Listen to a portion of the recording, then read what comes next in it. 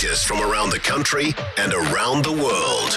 Early Edition with Kate Hawkesby on News Talk ZB. Thanks to digitalboost.co.nz. Free training and support to boost your business. It is 5:20 Monday morning. Andrew Alderson with us now from ZB Sport. Morning, Andrew. Greetings, Kate. The big sports story, of course, Black Caps coming back. I'm already getting quite a lot of heat on the text on this, that they're taking emergency spots in MIQ, and I've had emails overnight on it. People are, shall we say, a little unsoothed at how that's gone down. Yeah, I can understand that. Although I guess what do you call an emergency? I suppose. I mean, if there's been a terrorism threat and all those sorts of things, whether that justifies it or not, I guess it's up to the individual. But they've found they're going to find their way back, and it's been explained, hasn't it, that there is a few spots available every now and again. And I suppose it will free up at least some MIQ spots, 24 of them later in the piece as well. And they want, though, somehow to be able to go back and play the rest of this, play this Pakistan tour at some stage. How likely is that? I would have thought it's a fair way in the distance at this particular juncture. I mean, it's just that needs must at the moment to be able to get them out.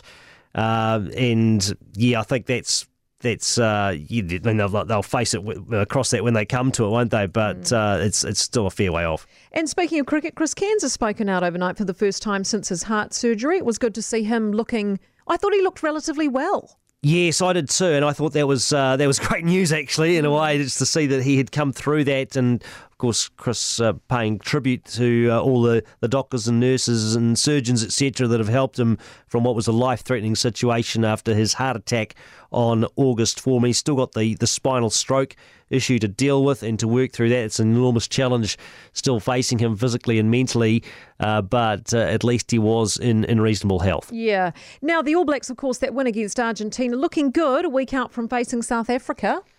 Yeah, I think that's probably what most rugby fans will be looking forward to this season, is just seeing how Ian Foster's side gauge themselves against South Africa, who are having their own struggles themselves, having lost 2 tests to the Wallabies.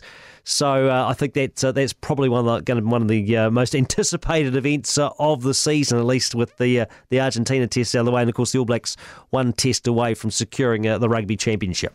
Exactly. And of course, Ranfurly Shield retained by Hawke's Bay yesterday. Speaking of rugby. Yeah, they've got the honour of calling themselves the Bay for the year, Hawke's Bay. Getting top notch there with, it was such a close game too, 36-33, and so much debate about. It used to be the case if a Ranfurly Shield match was drawn, that it went to the holders, but that's since changed, of course, with the age of golden point, etc. So it was still all on in the extra time period. But Tian Falcon for Hawke's Bay able to secure a couple of penalties at the end and be able to retain it for Hawke's Bay 36-33. Love it. Andrew, thank you so much. Andrew Alderson from ZB Sport.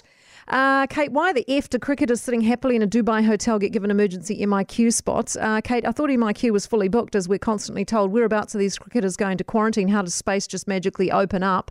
Kate, we know now for sure overpaid and overhyped cricketers are more important than normal New Zealanders wanting to return to New Zealand.